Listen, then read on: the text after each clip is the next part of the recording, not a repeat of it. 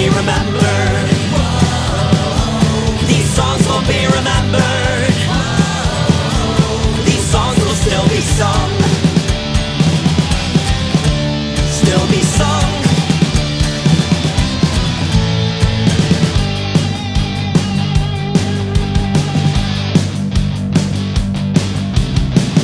Everyone's talking insurrection, and I'm not sure if I'm for or against it.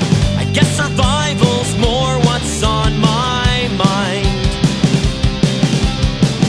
White guilt freight trains and dumpsters used to feel like revolution. I guess I'm learning how to organize. I just wish it could be as easy as the pamphlets made it sound. I wish wearing black in Berkeley was enough to bring the whole thing down. Long after the last CD has been scratched to eternity, we'll still have campfires and drums. When the last iPhone dies, we'll sing, we'll harmonize, we'll fight, we'll survive this one. Long after the last CD has been scratched to eternity, we'll still have campfires and drums. When the last iPhone dies, we'll sing, we'll harmonize, we'll fight, we'll survive this one. These songs will still be sung. These songs will be remembered. These songs will be remembered. These songs will be remembered. These songs will still be sung. They'll still be sung.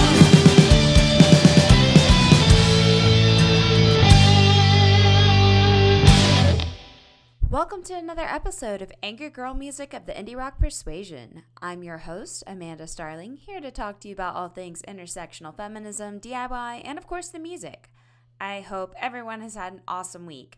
I was fortunate to have spent the weekend with some of my favorite people since Expert Timing and Slingshot Dakota were playing shows throughout Florida, and on top of that, we had Death Protector Fest.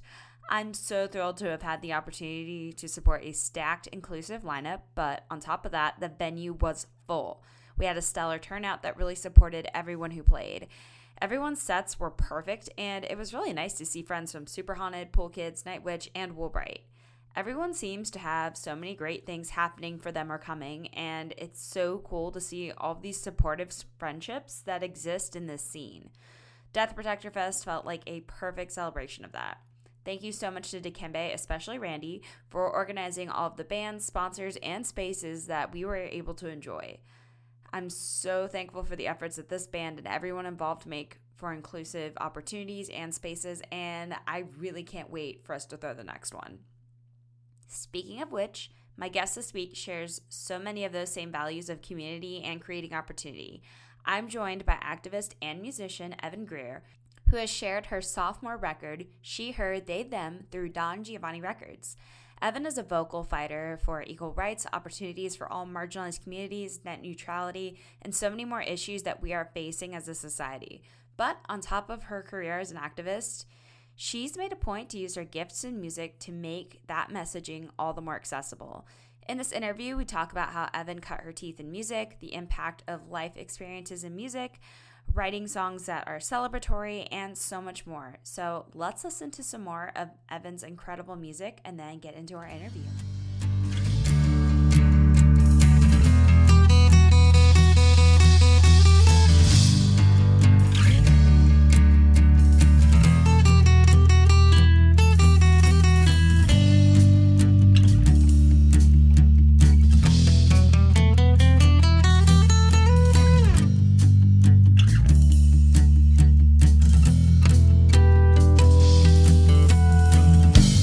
Every song that we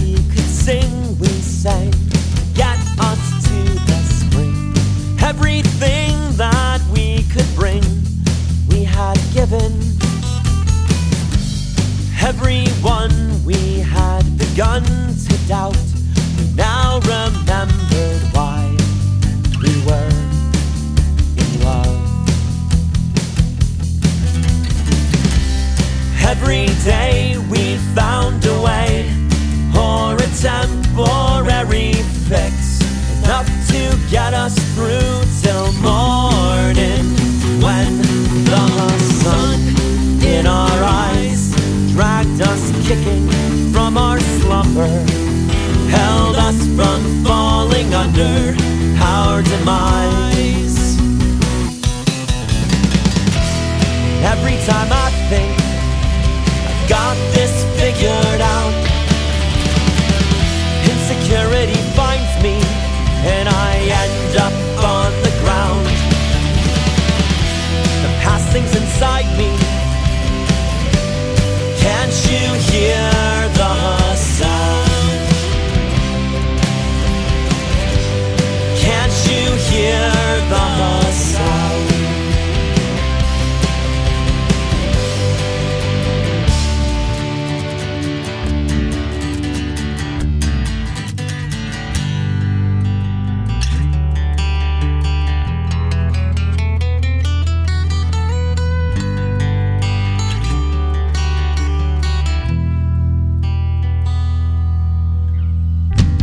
Long before middle school, the TV handed down the rules. Boys were boys, girls were girls. I was lonely, only I never seemed to understand all that it took to be a man. They surely shaped me by the hand of expectations. Now there's new life on the way, our baby's growing every day. I am happier than I have ever been before, 'cause now I live my life the way I want to. And if there's one thing I've taught you, it's to be free. And every time I think got this figured out, insecurity finds me and I end up on the ground. The past things inside me, can't you hear the sound? Can't you hear the sound? Can't you hear the sound? Can't you hear the sound? Can't you hear the sound? Can't you hear the sound? Can't you hear the sound?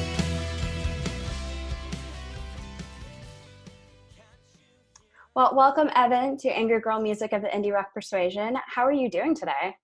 I'm doing pretty good. Thanks so much for having me on to talk.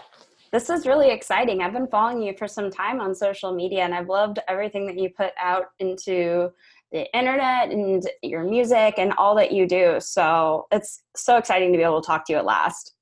Oh, well, yeah, I appreciate it. And it's great that it's just awesome, like how much work is going into like highlighting artists that have like so often been left out of the conversation. So I really appreciate everything that you're doing with the podcast. So thanks for doing it, for having me.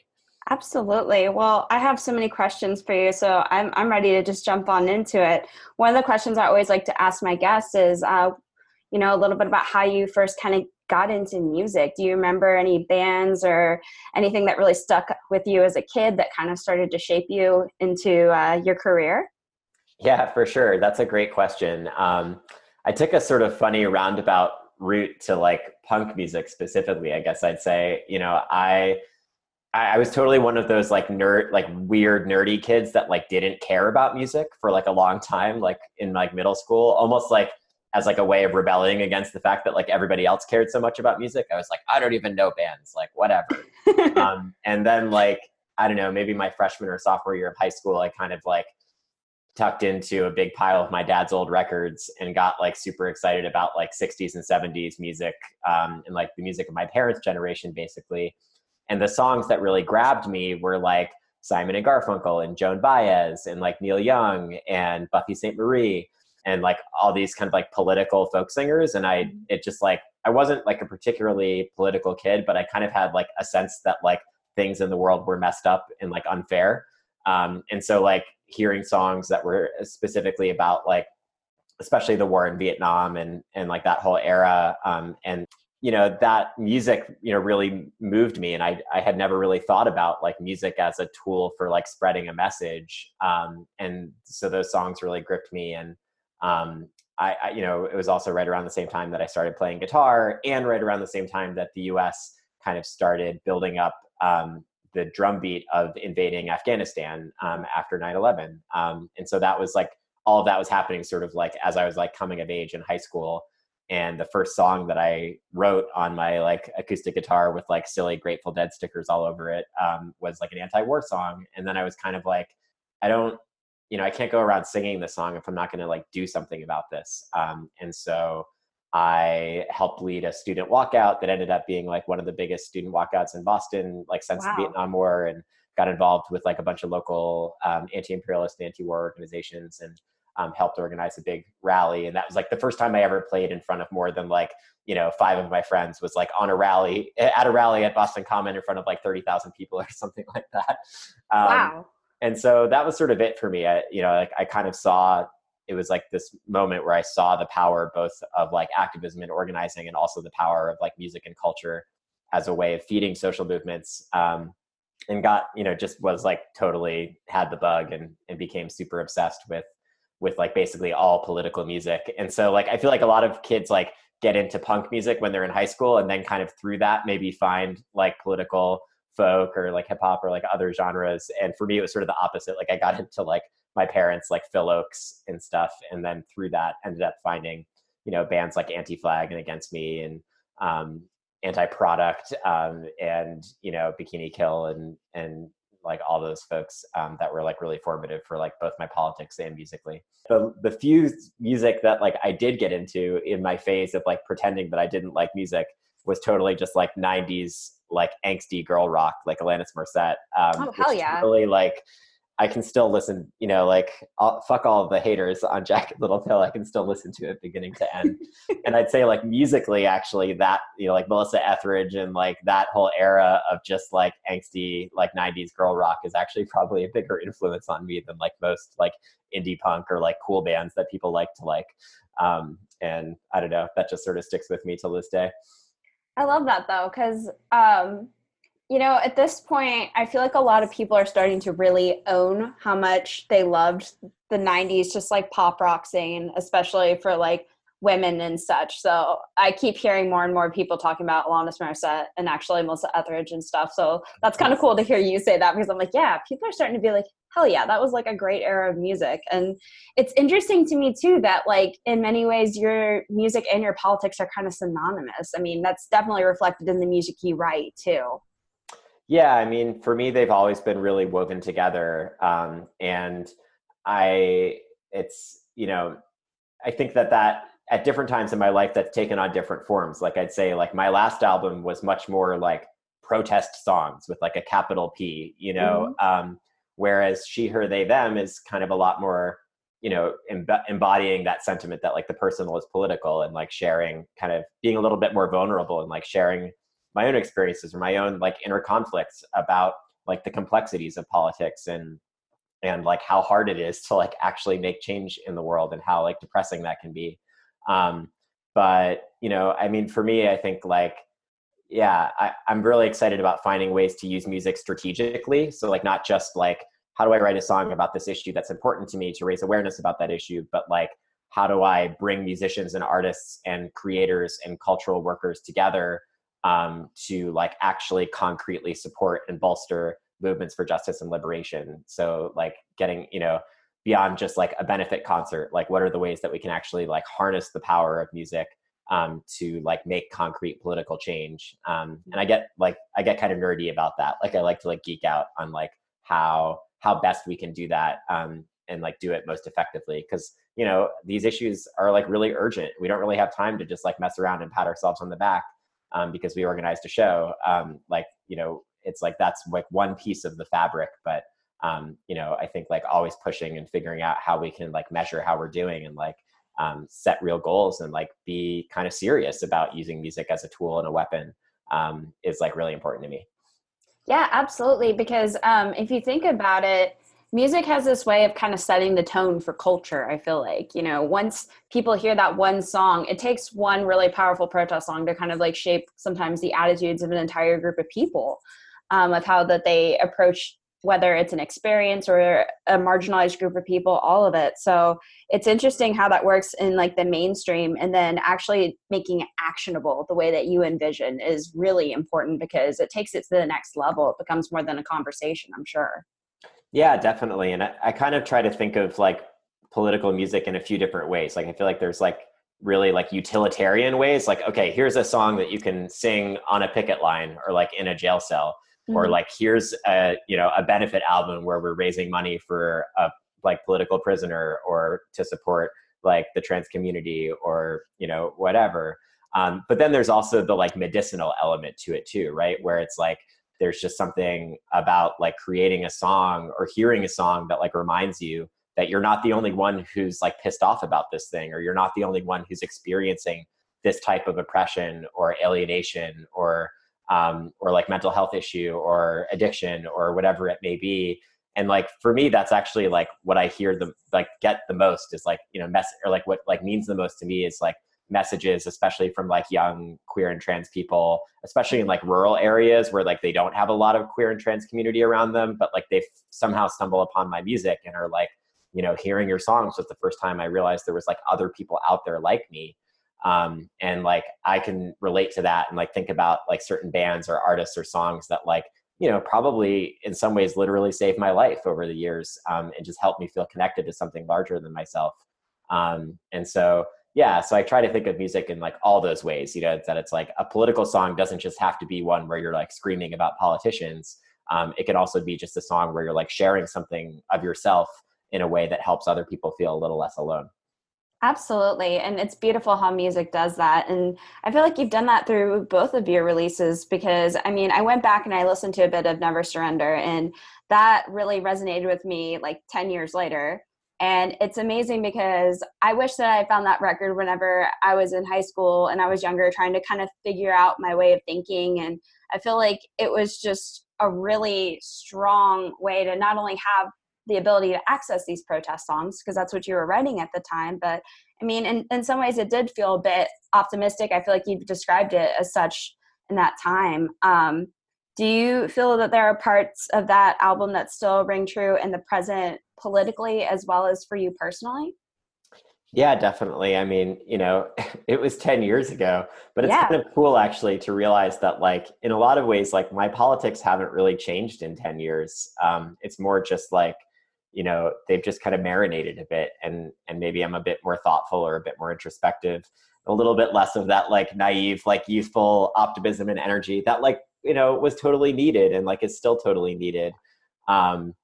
But, you know, I mean, the sentiments there all still ring true to me. Like I still, you know, kind of my fundamental orientation or politic is around challenging arbitrary forms of power and authority, and, you know, in all the forms that they take. And I think, you know, what maybe is different about the new record is like, again, being a bit more thoughtful or introspective around like, well, what does that actually mean? And how do we actually do that effectively?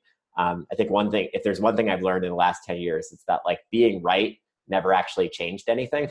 And so, you know, like being all about ideology without being also about strategy, you know, often leads to kind of like navel gazing. And so I think like, you know, getting kind of real about, here's what we believe. And like, that's great and all, but like, there's nothing righteous about like losing over and over again. So let's take what we believe and like put it into action. and actually like, get kind of real about how we can get there. But, I definitely still play a ton of those songs off Never Surrender. And, I know a lot of them like mean a lot to a lot of people. And I'm just super excited to kind of finally have gotten into the studio after 10 years and recorded some of these newer songs, although some of them aren't even new. I mean, some of the songs on She, Her, They, Them were written before songs on Never Surrender. It's kind of like a bit of a montage of like, all these different pieces of my life.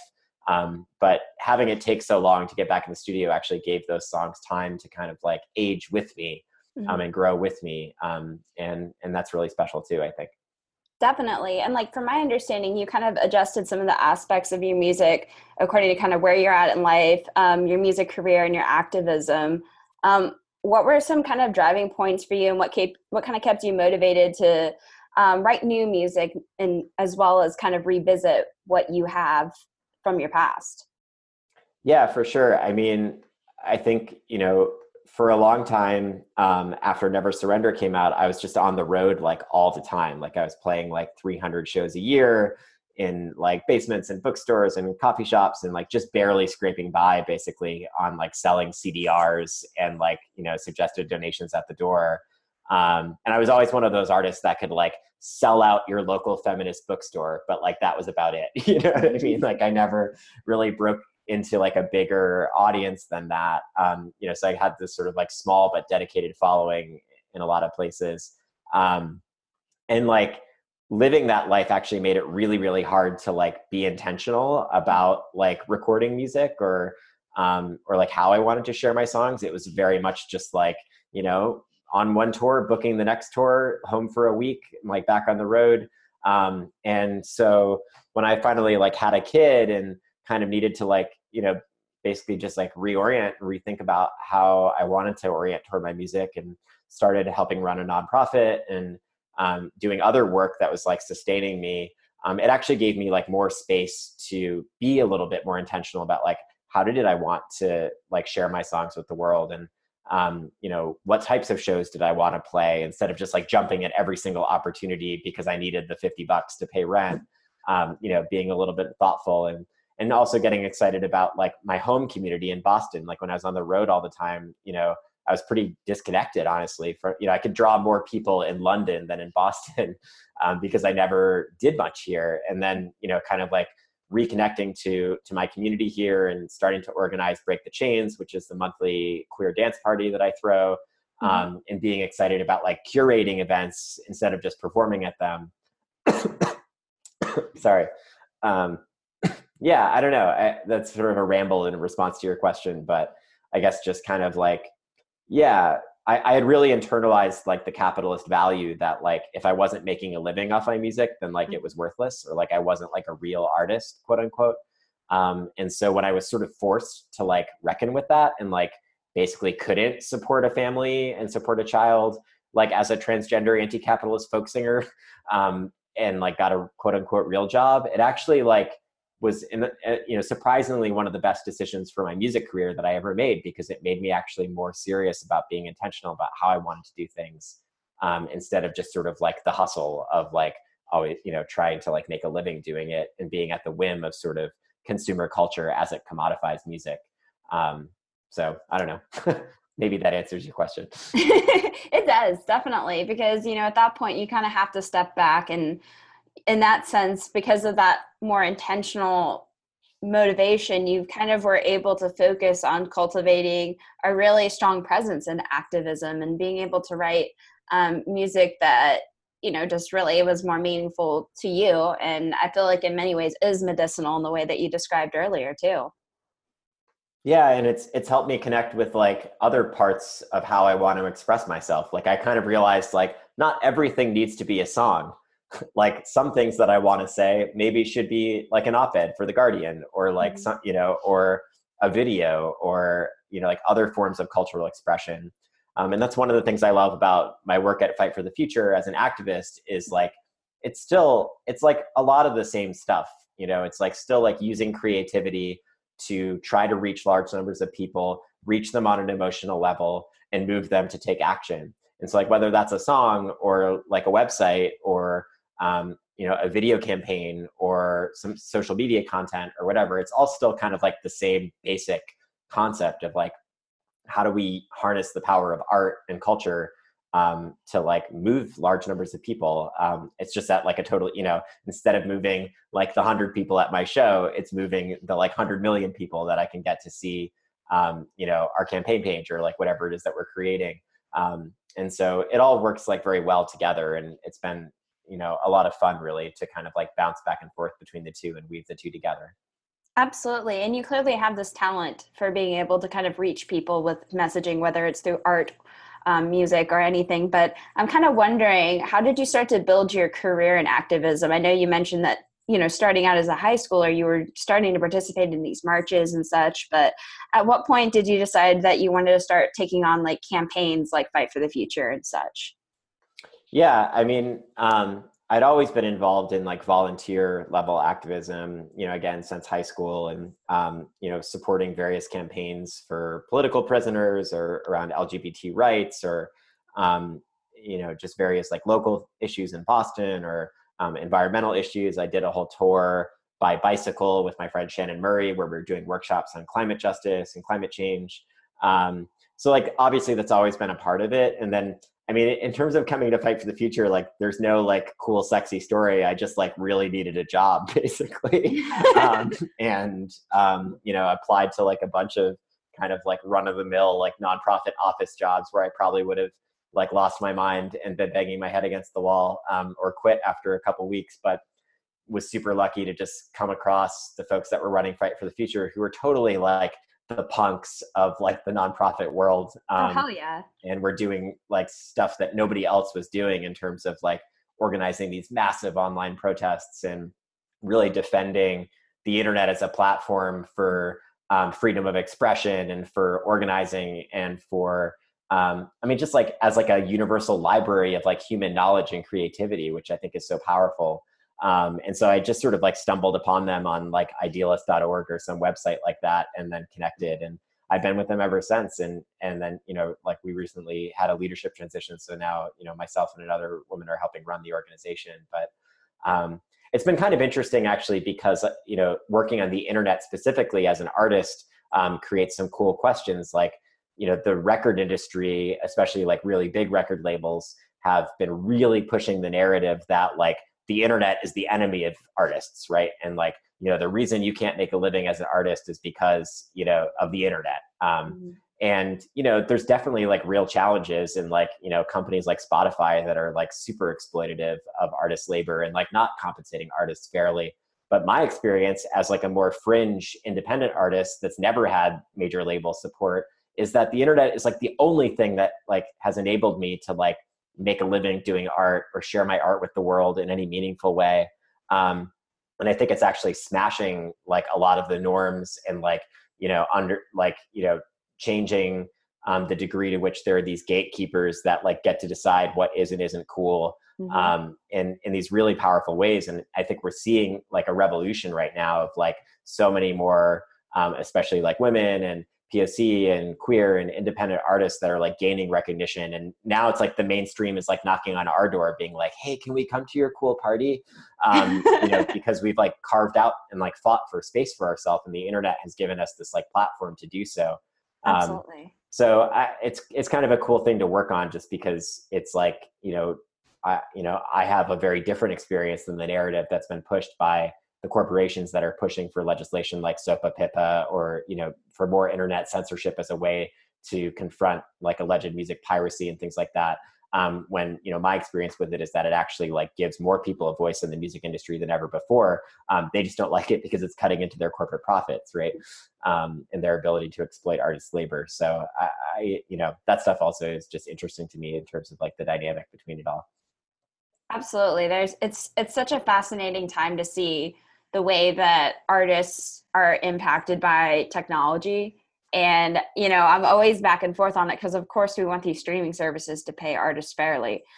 But at the same time, it's like everything that the internet has given us thus far has been able to push artists that otherwise would have been possibly confined to like their hometowns, the ability to connect and tour places they may not have been able to, or just have their music reach somebody in a town that may otherwise not get touring artists or bands or anything like that. So it's an opportunity as much as it is like a struggle. So it's an interesting point in, I feel like, almost music history, if you will. Yeah, for sure. And I mean, and I think it's like, it's important to remember that like all of this is still sort of relatively new, you know? Yeah. I mean, like when I put out Never Surrender, like Spotify didn't exist. And like, you know, like promoting your album meant like mailing physical CDs to like radio DJs, right? Absolutely. And now it's like a totally different thing. And that's only 10, you know, that's a decade, you know, which is like a blip on the map, right? So I definitely think, you know, we're figuring it out. And obviously having like giant tech companies replace giant record labels as like the gatekeepers of the music industry isn't going to do, like, that doesn't make things better inherently. But I do think, you know, it's like, I think that those tech companies are actually have like less power than the record labels used to. Or at least I hope that that's like the future that we're headed toward, or that's what we should be fighting for anyway, for sure. Yeah, it's like democratizing music at that point. Definitely.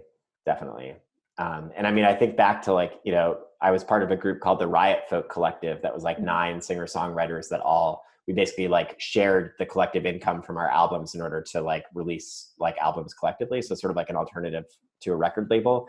Okay. And like, you know, we were putting all of our music up for free download on archive.org before like Napster was even a thing, you know? So it's like, and we, you know, and we actually found that we made more money doing, like people would give more money in donations when we just had all the music there for free download with the donate link than if we were like selling albums for like $9 or whatever people sell them for now. So I think like, you know, getting smart about just like, you know, we just have to like accept that the internet is here. It's here to stay. It's not going anywhere. So it's up to us to kind of like, you know, fight for the internet that we want and fight for a culture where people like want to support art and creativity. And I think that's really the fundamental issue, right? It's like the technology is just sort of a reflection or conduit of like our culture. And so if we don't have a culture where people want to support artists, then the internet's going to reflect that. And if we do, then the internet is actually going to be a huge engine for people to support the artists that they love. And I think we'll end up leading to like a much better and healthier music scene with like a lot more voices than were heard before. Absolutely. You know, one of the things that I really admire about you is that you're so well versed in the political system, the arts, and, you know, understanding the nature of capitalism and so on. It seems like you've been doing that from such a young age too. How did you kind of educate yourself as a young person? And I know it's in part due to your career too. You do it as your job as an adult. How did you kind of begin to shape yourself politically and find the information that you were looking for? Because I know that there are countless people, myself included, who are always trying to get ourselves better versed in this information because sometimes it's easier to find than others. Yeah, definitely. This is making me feel old because like in my day we had zines. We still have zines. Yeah. But are also like, I mean, this is kind of wild too, but an interesting thing that's changed a lot is like the physical liner notes of albums. Yeah. You know, like we used to put in our albums like a list of like books that people should read and stuff like that. You know, or like bands like Crass and Chumbawamba and you know, like Team Dresch and like a bunch of like riot girl bands and stuff that would like literally put like lists of like zines or like websites or like resources to learn more about gender issues or about, you know, like environmental issues or like any number of other issues like in their liner notes of their albums and stuff like that. I definitely remember we would do that on a lot of our like CDR releases. I mean, there's definitely been some books that were like super formative for me, like Howard Zinn's, you know, People's History of the United States and the autobiography of Assata Shakur, and a lot of the autobiographies and biographies written about Black Panther political prisoners and the Black Liberation Army.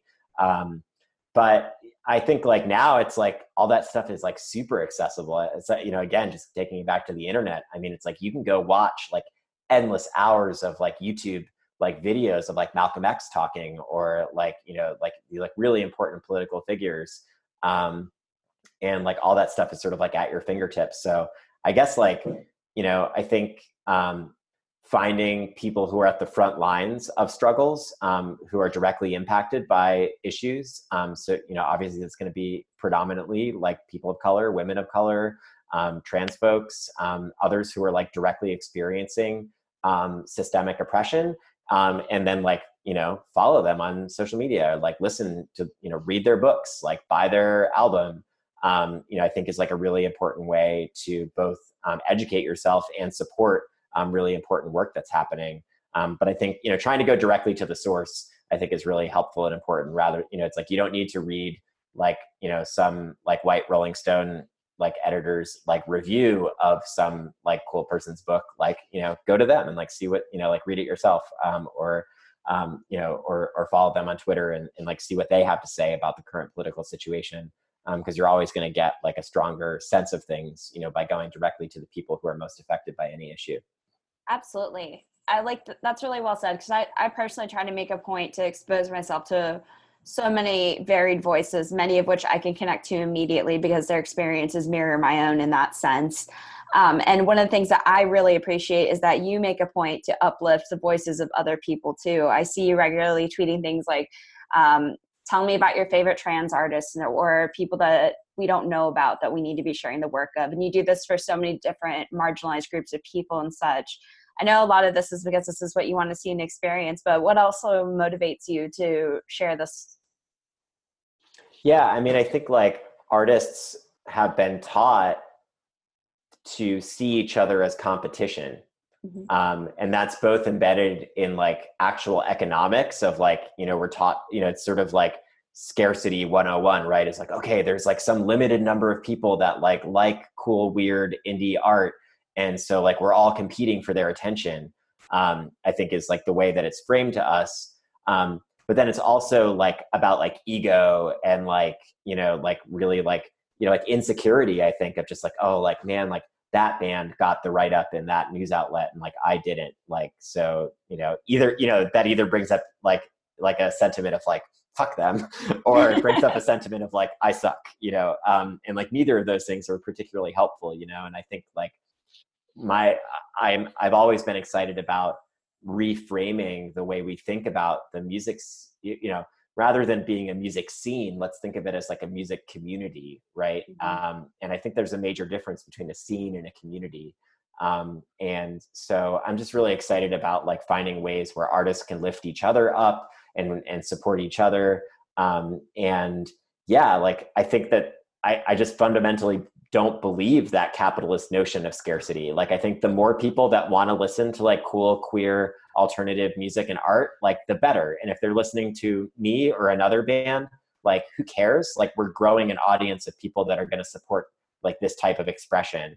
And so that's part of why I love organizing Break the Chains too, is like, it's a way of giving back to my community where like, all the people that set up a show for me over the years are like, I know how hard it is for like touring artists so just like having a space for them where I can guarantee that there's going to be a solid crowd. I can guarantee that I'm going to pay them well. I can guarantee that like I'll actually put in the work to make sure that like they have, like some food and like the things that they need, and just like a soft landing spot to have a good show for like mid-level artists who, are taking their art seriously and touring, but maybe aren't selling out like, 500 seat clubs or whatever. Just finding ways to like lift each other up and support, a music community rather than a music scene is just something that is really important to me, that like I've benefited from other people doing it for me. And, I want to give back to that and be part of that. Because I think that's the future, if there's a future that's of a better music world, it's definitely based in that type of camaraderie and solidarity between artists. Yeah, that's really well said, because whenever you're cultivating community and you're uplifting people, you're creating more permanent change, whether it's for directly the artists in the community, but also it's something that the crowds see too. And they'll take that back, whether they do it to produce their own art or they just do it in general to help sustain and take care of their own community. I think that's one of the best parts about independent music, as well as just independent media in that sense, is you can kind of cultivate, and that can sometimes reflect back into the general community. Yeah, totally. And I think like one of the things that's cool about social media and like about like the, this like act of like artists supporting each other is it like really helps humanize artists too, and like makes it less about like, putting artists on a pedestal, where it's like, you're the famous rock star artist and like, we're just your lowly fans. And like that power dynamic is so problematic and like has been abused so much and so many different ways. But B, it's just like, it's harmful. I mean, it divides us up in so many different ways and like makes art into a spectator sport instead of something that's participatory and organic. And like, I mean, the whole point of punk rock was supposed to be that like, we weren't that good at our instruments and like anybody can just start a band and start screaming about like the things in the world that piss them off. And, I think here and there we've lost sight of that. And now we have like these like punk rock stars who like, and like, I totally fangirl them too. Like I get it. But like, I love that I see like a lot more artists like interacting really directly with people that appreciate their music and breaking down some of those barriers and having it be more about like, like friends and not fans, or like a community and not a scene. I know I'm sort of like repeating those lines, but I guess that's, I appreciate seeing that. And it's something I've tried to cultivate in my career. And I think there's just like more and more ways to do that now as well. Definitely. And I hear that even in some of the newer music that you have out now too, because you just made me immediately think about how you share your platform in your music. Like whenever I first heard Yes, Estamos, wow, the fact that it was the two vocals together, the fact that it was bilingual, it felt like you were just really making an effort to demonstrate how you can share a platform artistically as well as you can politically. That was such a great song, and I love everything you put into that. It was one of my favorites from She, Her, They, Them. Was that something that you were trying to intentionally put out there with your music? Yeah, that's interesting. And yeah, I mean, so the woman who collaborated with me on that song is Taina Asili, who also produced basically the whole record. And she has a new album out this last week too, Resiliencia, that's super amazing. And it's funny because it's like, yeah, it's perceived as sharing my platform, whereas to me, I'm just like endlessly grateful to Taina for like my album would not exist without her. And she's like one of the people that I've just worked really closely with. We both have kids. We've like done tours of Europe together with our kids in tow. I like help her write all her press releases and she helps me like, produce the album. And like, we really like actually embody that like idea of like mutual aid or like doing it together. But yeah, like I've always been a solo artist. And so like, I've never had a band. I'm like way too much of a diva and like too busy to like keep together like a band. And so when I get, it's always been about sort of organic collaboration. And, when I get to go into the studio, I get to kind of like think about like, well, let me just ask all my best friends to come and add what they do to what I'm doing. I love like the collaborations on the album with like Bonfire Madigan, who's like a huge hero of mine, and like Riot Girl cellist. Her music's on like But I'm a Cheerleader, like iconic queer film that was like totally formative for me as a little baby queer. And Belle's Roar, who's like a super amazing artist who performs in Assimilation, and Charlene Obernower, who played drums in the whole album. So, it's a great opportunity for me to like work with a bunch of other like queer and women and femme artists who are just like badasses and like making amazing art in their own right, and to like have them add a little bit of their magic to like what I'm doing. Definitely like, ended up with a better result than if it was just like me and my guitar in the studio, Definitely. When you have that kind of collaboration, the music is so much more impactful because there's so many other voices, whether it's little instruments or your friends collaborating with you, that just shapes it to the next level. So that's got to be really special for you. I've always been a sucker for harmony too. So, and so just having lots of voices around is always nice. Definitely. And I think because of that too, your style of writing, as well as the way that you've worked with others, it just makes your music feel so accessible. I think about, I loved Children's Song. That was just so quirky and brilliant and genius. I just loved your messaging of it too. And then even whenever I heard First Boy, first of all, I got very excited because there are Florida references, and that is my home. Oh, nice. Yeah. Okay. I'm like, this is awesome. Okay, cool. And it had that natural familiarity to it, not just as the sense of like, okay, this is a place, this is a sound, this is also an experience that many people go through and stuff. It just felt very grounding and real. Were you trying to make your music naturally that just organic and accessible for your listeners? Yeah, I mean, I guess that, I think obviously there's lots of different ways to make art, right? And like some art can be really introspective and kind of like, you almost make it for yourself. And then like if other people enjoy it, like good for them. And I totally respect like artists that make that kind of art.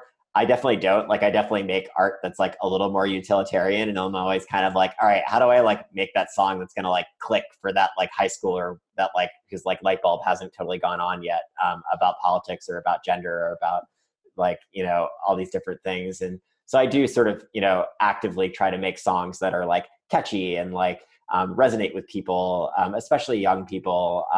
Cause again, just cause I like remember how important like music was for me in like forming my ideas about the world. And so, so it's a bit of a mix. Like, sometimes I just write a song and it just comes out of me. And then sometimes I'm like, okay, I'm going to write a song about this thing. And like, how do I make it accessible for a wide range of people? And then there's something cool about like having my primary mode being like acoustic music, even though, I'm definitely heavily influenced by punk and like, play pretty fast and sing pretty loud. But it also allows me to like go play, like open for someone like Pete Seeger, or like, play for like a bunch of like labor union grandmas who are like super excited about folk music. And so like it's allowed me to have a really broad audience. Or like I did a whole tour collaborating with Spirit Child, who's like a hip hop artist from the Bronx. And like, it's like, there's, one thing that's awesome about music is that like it can be a bit of a universal language. And like, so I try to not like stick myself into one like genre or subculture and be like, okay, here's where I am and this is where I'm going to stay. And instead try and have it be about like, well, how do I write songs that can reach the widest range of people possible?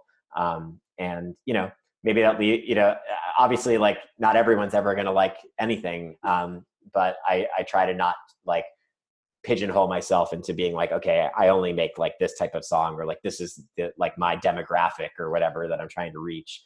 But just try to like, make music that reaches people.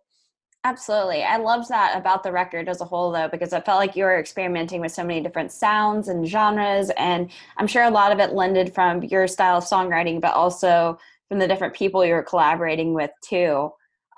Do you have like favorite songs that you wrote and recorded through this process? All of them. No, I'm just kidding. That's a correct answer too. It was really special, like it's not so much like my favorite songs on the album, but in terms of like my favorite recordings, like, it was just really nice to like finally go into the studio and actually be able to like lay some of these things down, especially the like more complex songs like Confluence or The Spring, where there's like 10 layers of electric guitar and like a bunch of harmonies and cellos and like, stuff that like I can't recreate live, like I'm so used to just like getting up on a stage with just like me and my guitar and kind of like letting my energy do the rest. And so like really being able to sit down in the studio and like, get the songs kind of ready for their close up. Or like, think of it as almost like a different art form than performing live.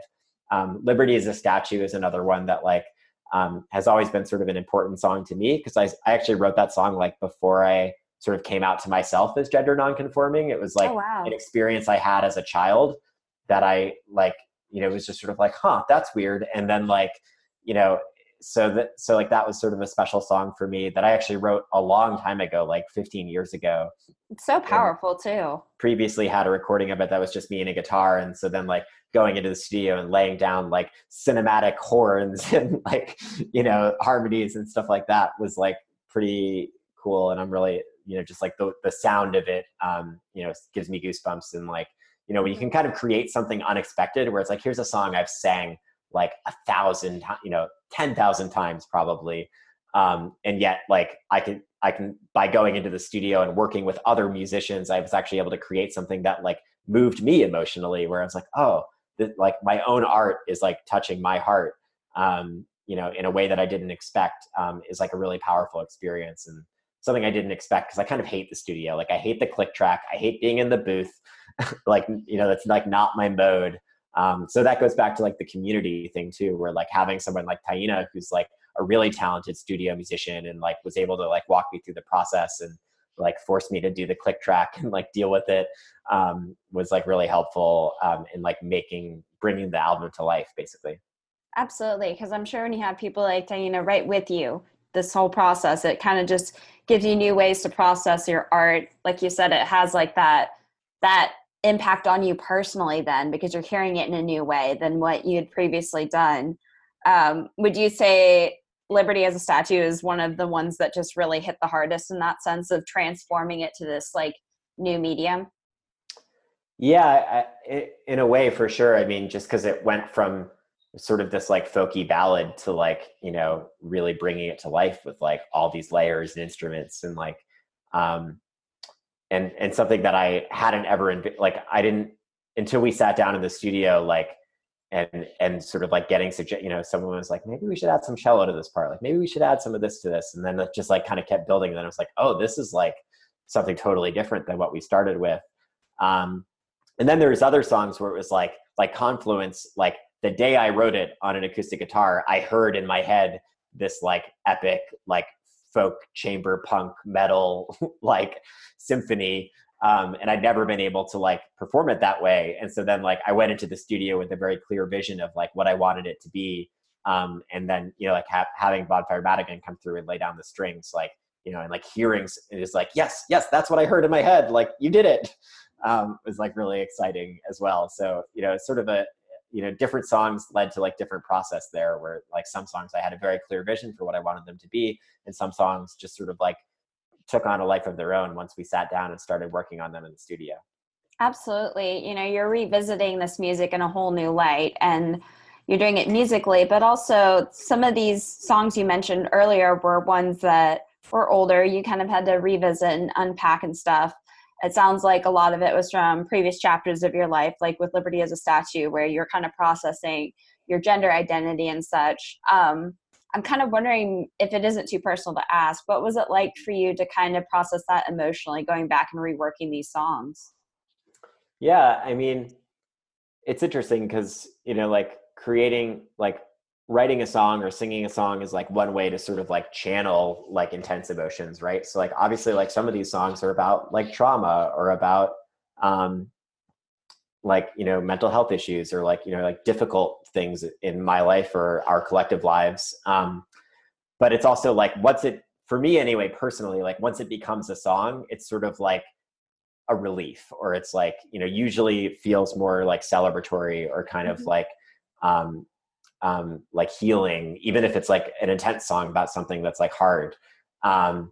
But it's also, you know, I guess like a lot of, you know, and sort of less about that on this album in a way, you know, like I think the mainstream conception of like trans people is very much that like we are this like amalgamation of trauma, right? Like that's sort of how we're portrayed, right? It's either that or it's like, oh my God, you're so brave, you know, like those are like kind of the two dynamics. And so wanting to present like something that's like a bit more celebratory, that's just like, yeah, well, we're also all these other things, you know, or like I am also all these other things, and like being trans is just one piece of who I am.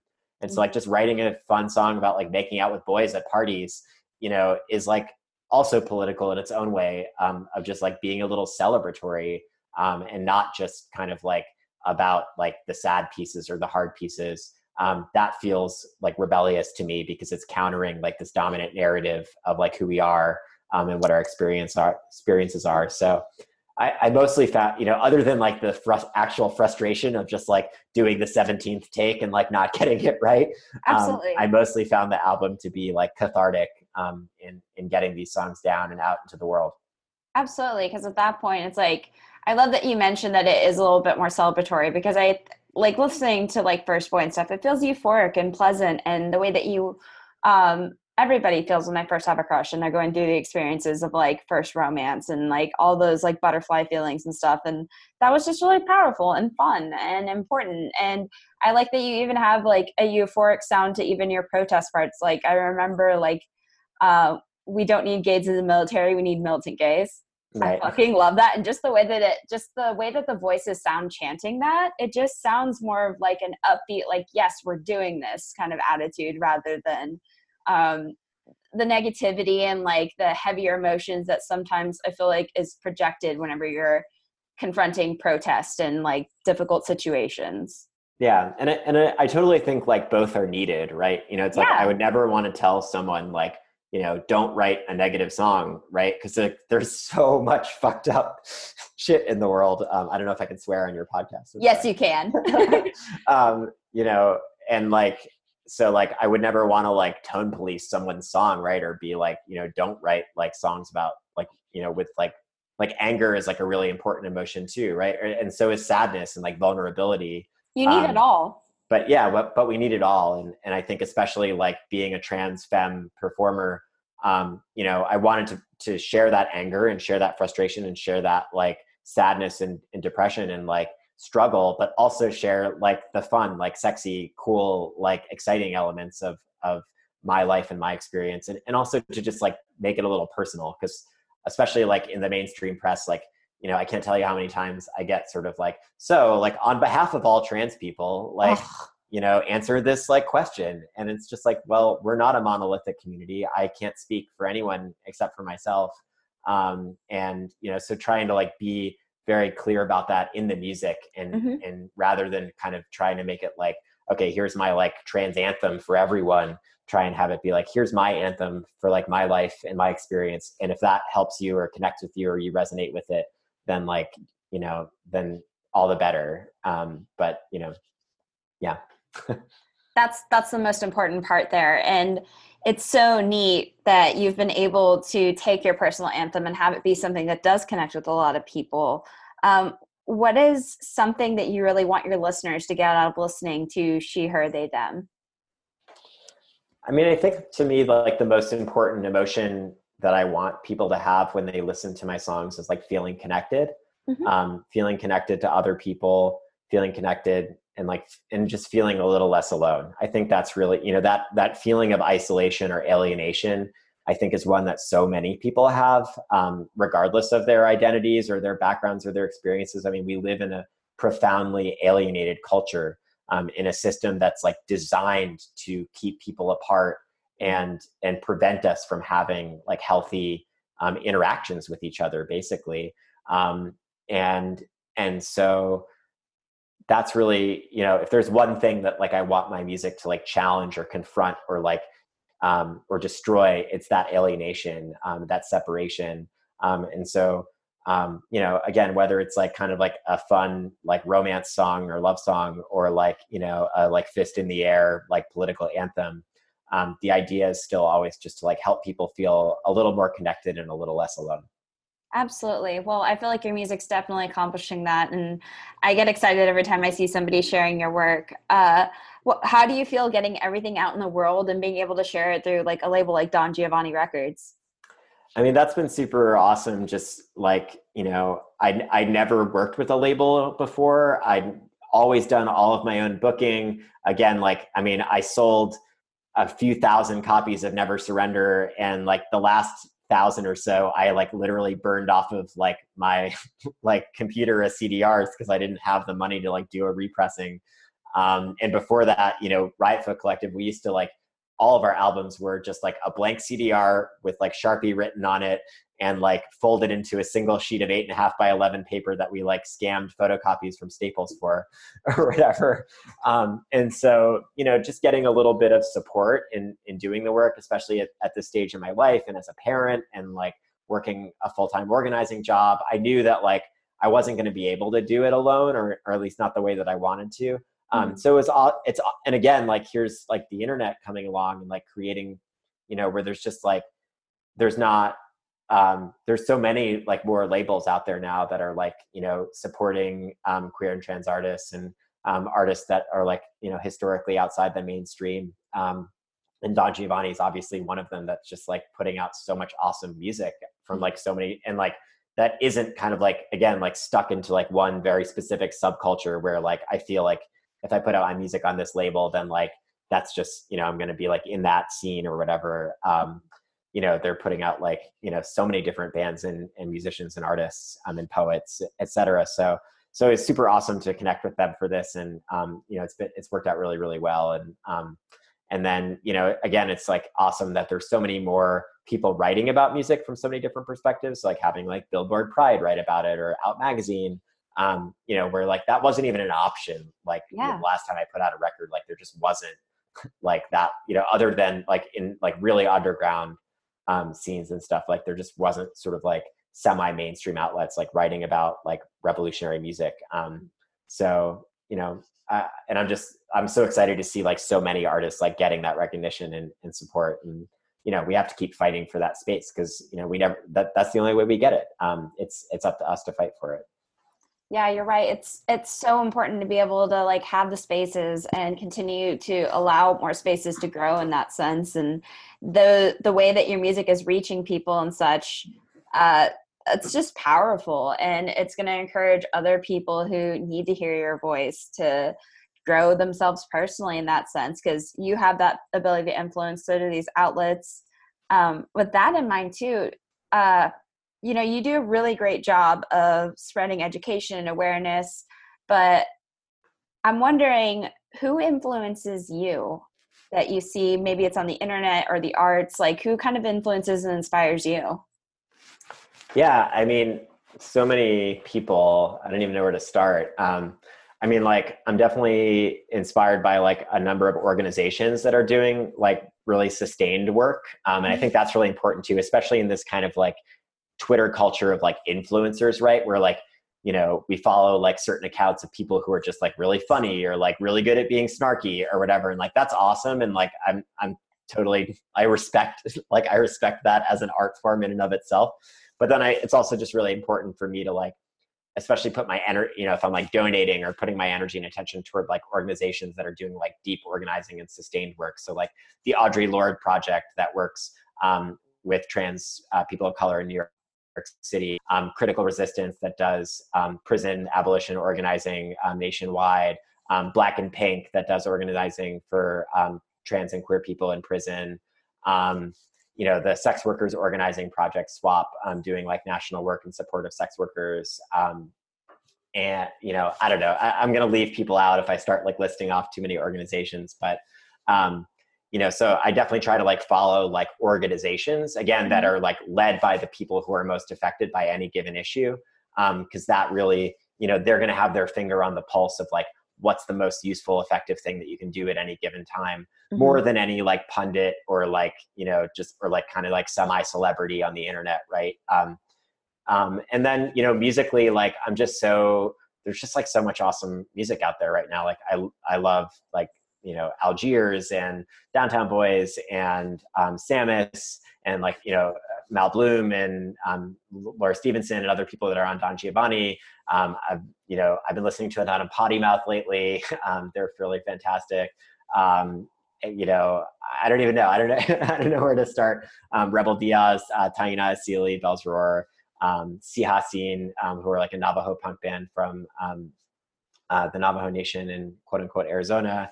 I'm really inspired by like a lot of different folks from different genres and, different writers. And, but yeah, I think like going back, it's like, again, in terms of educating myself, like I always try to just like look for the people who are closest to the issue, because they're going to have the best sense of what's going on, much more so than I ever will. And so, I think that's always the best way to like get yourself tapped in and plugged in and see how you can help is by like listening to the people who are closest to the issue.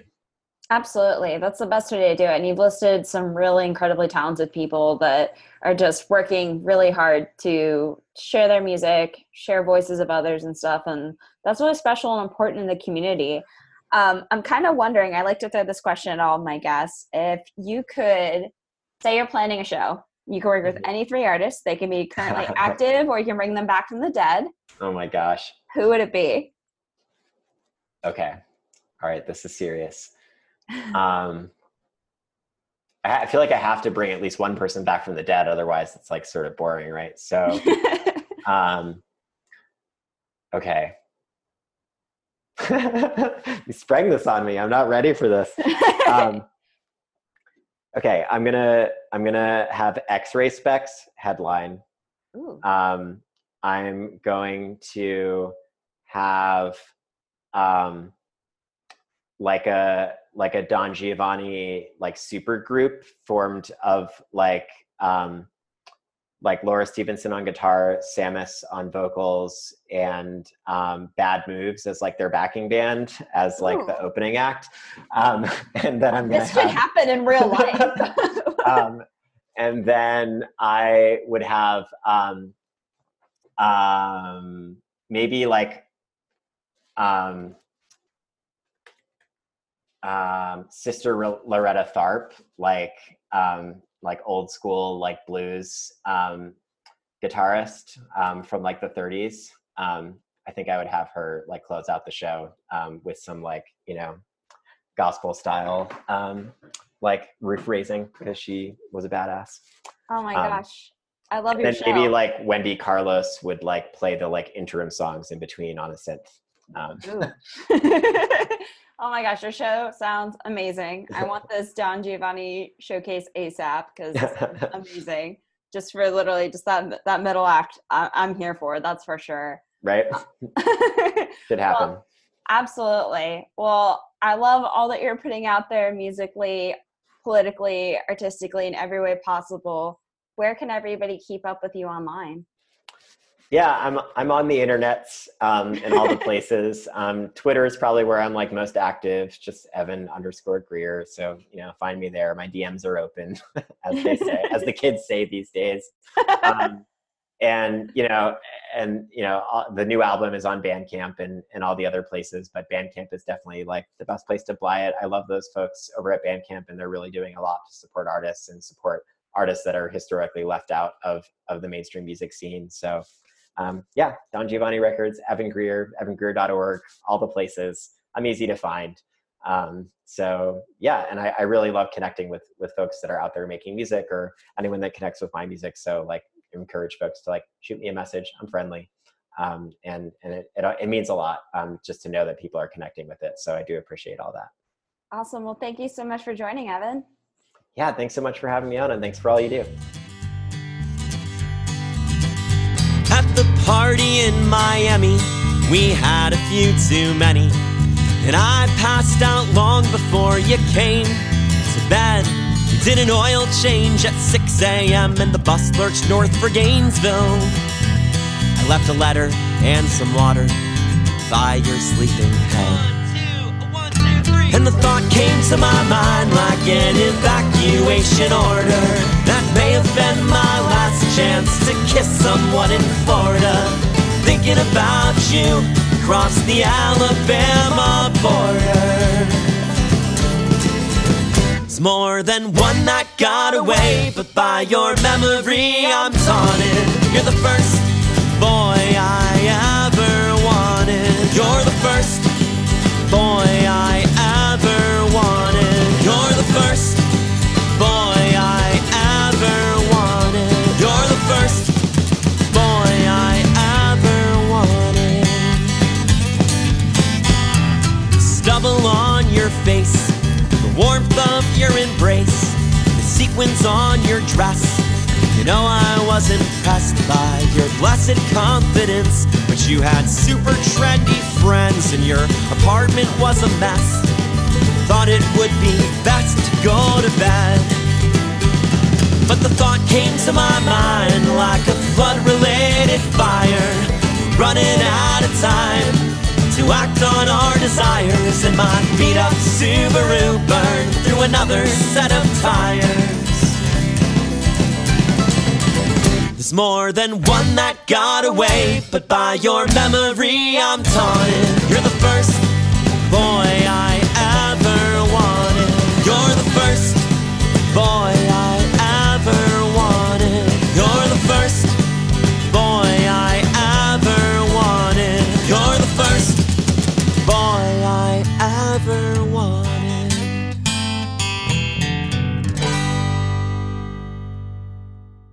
You just heard Evan Greer. Thank you so much to Evan for reaching out and for sharing so much of herself, from her approaches to songwriting and collaboration to community building.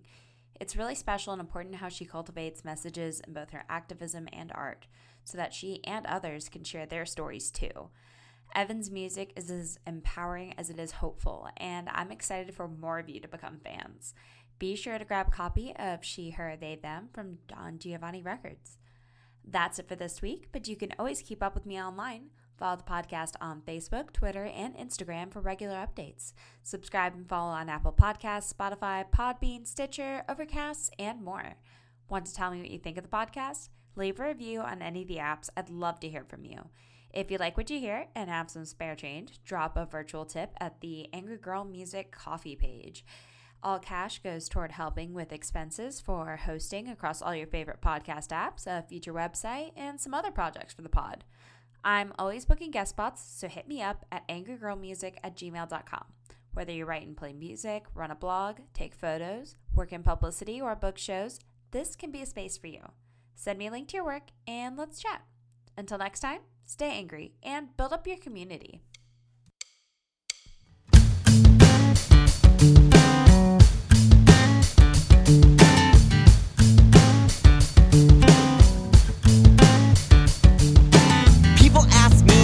I'm a drag queen. Tell them that I've never been into royalty. That's why I'm up in the pub yelling fucking MP. Brits out of Ireland, Palestine, free. If I had to choose, I'd be a drag peasant, organizing a rebellion, no time like the present.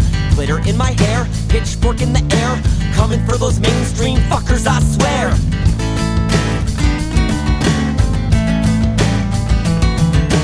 If the gay nation wants assimilation, white picket fence, Disney vacation, joining in their military occupation, locking people up with hate crimes legislation, equal to the people who run the corporations, living out in Brooklyn, gentrification. I say resist this elitist bullshit. I say it's time for a new movement. If you're feeling this song, you can all sing along. When I say queer, you say we're strong. Say queer, say queer, say queer. And we waited too long. Sitting listening to politicians saying, hey, give you another inch if you give me another day. Have some patience, be a good gay. Just like Dima with Katrina, they say help is on the way. Put your hands up if you're being lied to. Make some noise if your government is working for you.